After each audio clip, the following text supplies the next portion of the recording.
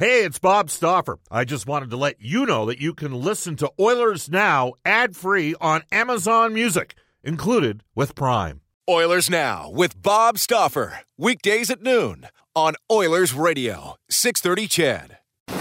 We return to Oilers Now with Bob Stauffer. Brought to you by Digitex. Office supplies at huge savings? Yeah, Digitex does that. Digitex.ca on Oilers Radio, 630 CHED. Welcome back, everybody. Just before we go to Elliot Friedman, I want to read you a text from Mo. He says, Bob, it would do the management good to be more patient with some of the players, especially high-skilled players, instead of moving them. But the fan base in Edmonton is highly volatile and forced the hand of management in recent years. Petrie, Schultz, Dubnyk, and others were given up on by the fan base and were booed off the ice too many times before they were traded. That one comes to us from Mo. Mo, this is not on the fans. Let's just establish that right now. Not on the fans, at least not in my opinion. You can text us at 630. There was another one that I wanted to get to. Where did it go? Just before we bring in Elliot, because he'll chuckle if I can find it. It was criticizing the show, which is always a good thing. Well, I can't find it. Can you find the text from Ron for me, Brendan? And we'll bring Elliot Friedman in. He's at the NHL Hall of Fame, the NHL All-Star Game in San Jose. Elliot, did you just get up? How you doing? No, I didn't just get up. You know, some of us work early, Bob. I'm doing well. Yeah? Yes. Lots. The guys from Calgary called me at 6:45 this morning. So oh, really? I was up. Yeah, I was up early. You were up early. Absolutely. So, what's the scuttlebutt in San Jose as we speak? You know, I think that the one thing you notice about this over the years is, you know, I think there's some guys who look at the All-Star game as a bit of a pain, but then you get here and it's a relaxed vibe. Guys actually like seeing each other.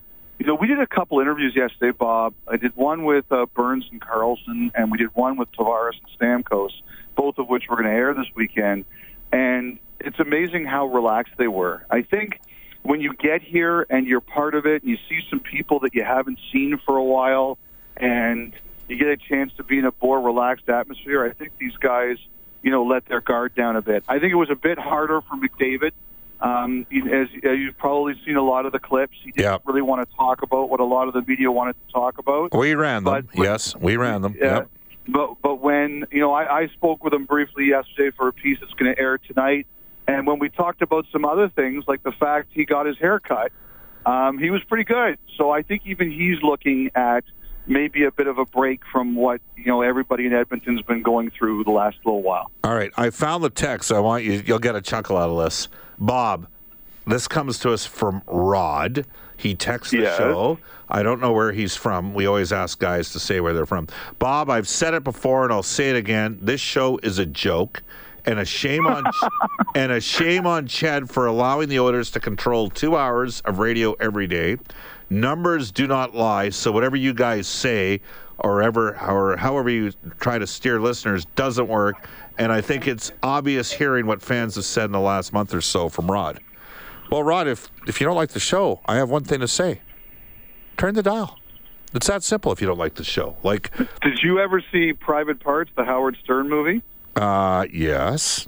Do you remember what they said in there? That the average listener who likes Howard Stern listens for, let's just say, an hour because they want to hear what you say next. Yep. The average person that hates Howard Stern listens for 2 hours because they want to hear what you have to say next. So there you go, Bob. You got people hate listening to you. Well, That's you know, a bad thing. What's the old saying? Love me or hate me, just don't like me? That's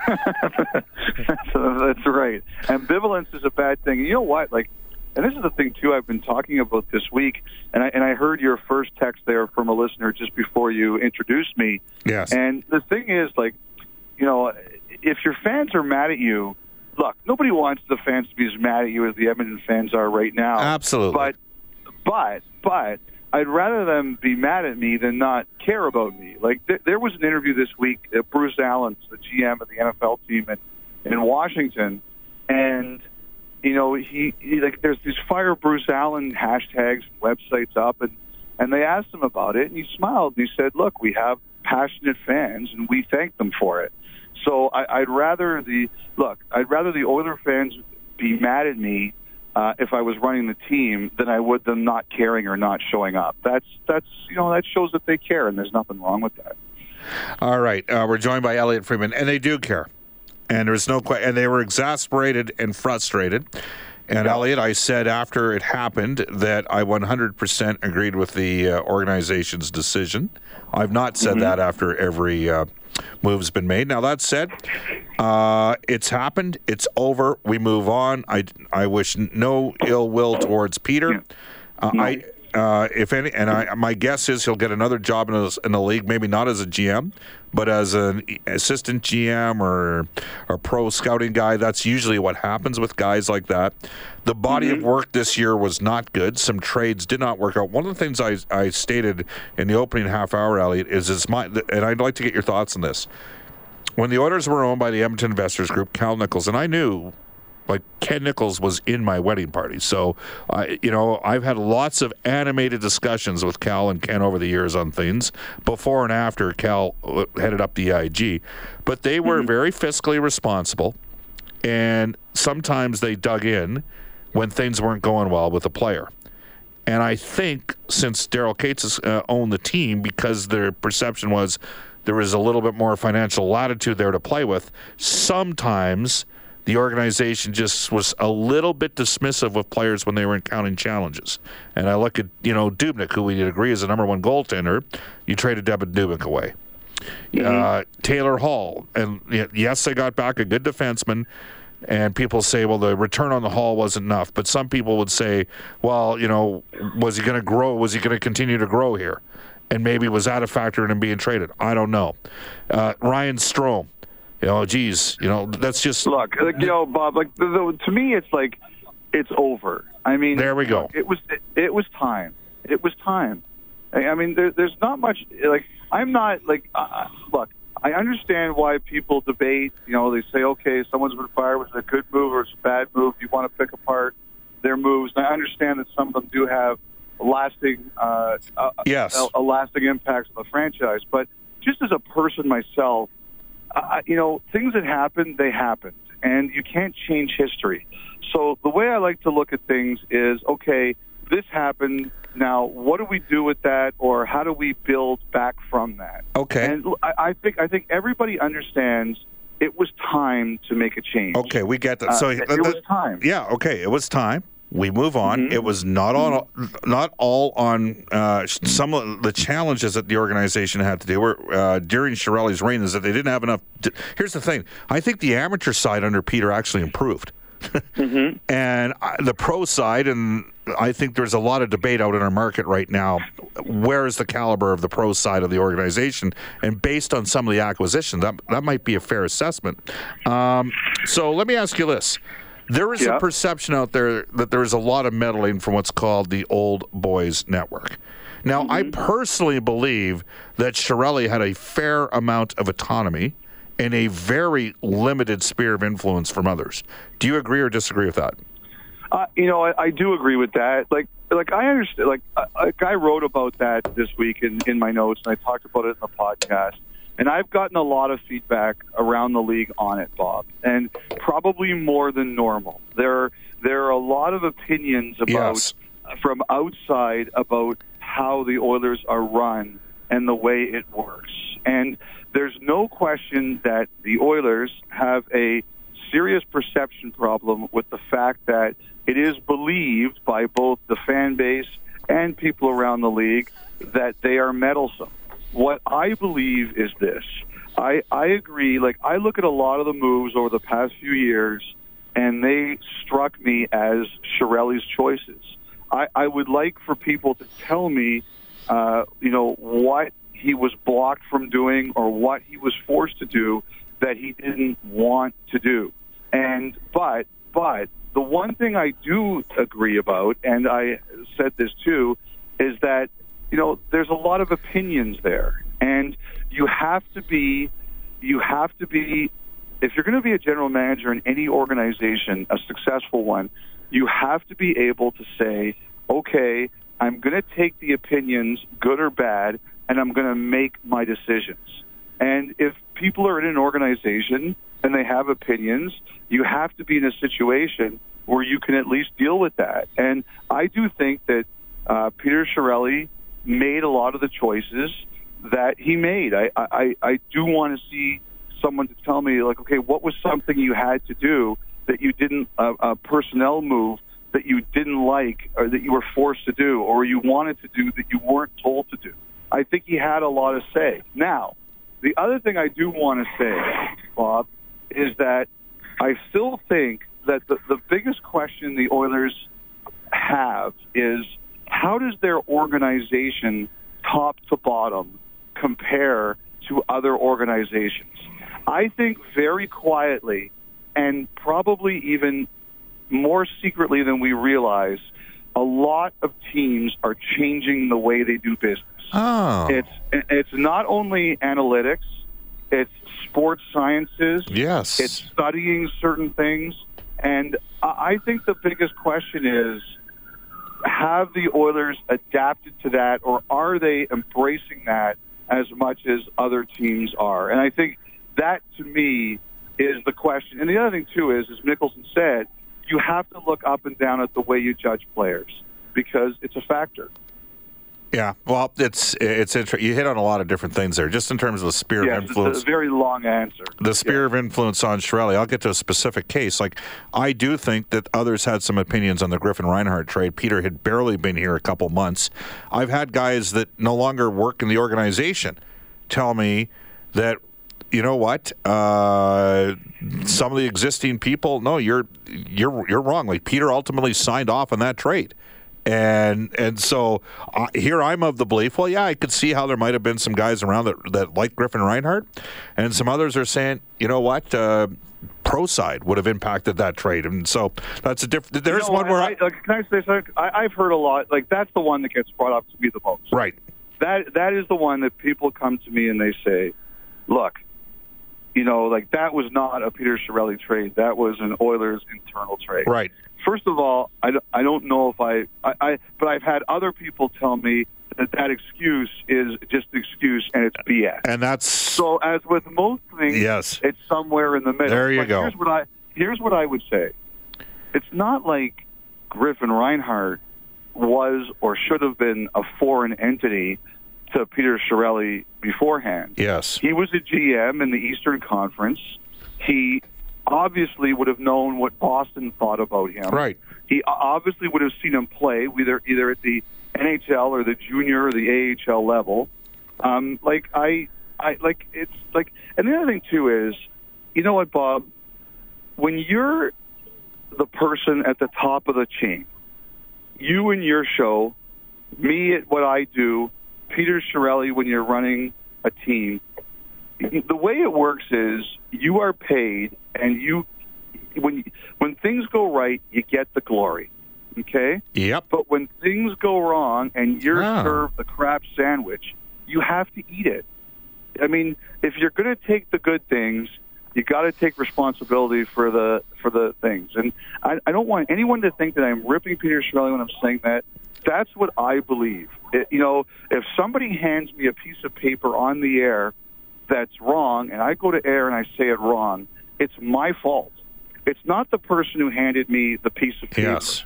It's my fault because I took the piece of paper and I did it without checking. So to me, that's the way I look at things. If you're going to put me in charge and you're going to give me the power, and I think Chiarelli had the power to make decisions, then, that's the way it goes. Well, and I guess what I'm saying to you, Elliot, is now that the decision's been made, and as you said, it's time, and I said I 100% agree with the decision. This is not a kick the crap out of Peter Chiarelli fest. There are some I'm moves, not interested in that. And there are some moves that worked out. And what I'm saying is some people have said, you're giving him too much of a free pass on the Reinhart trade. He has to accept more responsibility. And I have in the past said I could see how there was some influences around at that time on Reinhart. Right? I mean, you look at what happened. They fired Stu McGregor, their head scout, the week before the draft. Okay, they also blew out their head pro scout. So suddenly there's some other influences that maybe had built a little bit of rapport with Chiarelli since he came aboard that maybe I thought but at the end of the day, he is the guy that's, all right, signs off on the deal. Now, let's sign off on that end of the conversation. Let's go to the next thing, which is what is the solution moving forward? What type of manager? Brian Burke said yesterday, he said a lot of things yesterday, not a surprise. He said the Oilers can't have Were any of them accurate? He said yesterday, rookie GM, okay? Oilers cannot have a rookie GM unless they have a senior president overseeing them. I don't know if I buy that. I got a lot of time for Kelly McCrimmon personally. I think he'd be a good fit here. What do you think Edmonton needs? I think Edmonton needs somebody who's willing to come in and have some. I think you want a smart person. I think you want somebody who's willing to come in and say, this is why I think your organization doesn't work, and here's what my plan to fix it. I think that person has to be given a lot of autonomy. I think that person has to be given a lot of an ability to bring in people that they want to bring in. I think that that person has to be open-minded. We're going to bring some things to your organization that you haven't seen before, and this is why they work. But you know what I think the other thing, too, is that and I've talked about this, I think you guys have to look a little bit east. And that is a team in Winnipeg that has a tough market because they're a passionate fan base and they're the biggest team in town. And their fans were on them. Big time, 2 years ago. Yep. To make changes. And they said, no, we're sticking to the plan. And now they look like they're going to have some staying power. Well, Elliot, they have a guy. Hold on a second, Bob. Yep. Hold on.